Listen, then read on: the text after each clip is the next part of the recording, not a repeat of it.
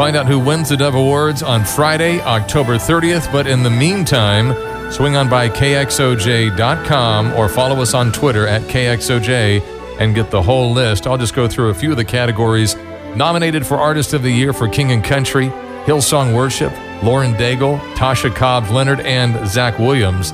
Those are a lot of great artists. I don't know how they're going to pick. All right, so Recorded Song of the Year. Check these out. Burn the Ships for King and Country. Nobody Casting Crowns. Dead Men Walking from Jeremy Camp. Rescue from Lauren Daigle. Wow, and from another Dove-nominated album from We the Kingdom, Holy Water is also nominated for Song of the Year. Now, if we look to Albums of the Year, The Story's Not Over, Jeremy Camp. Citizens of Heaven from Torrin Wells. Reason from Unspoken.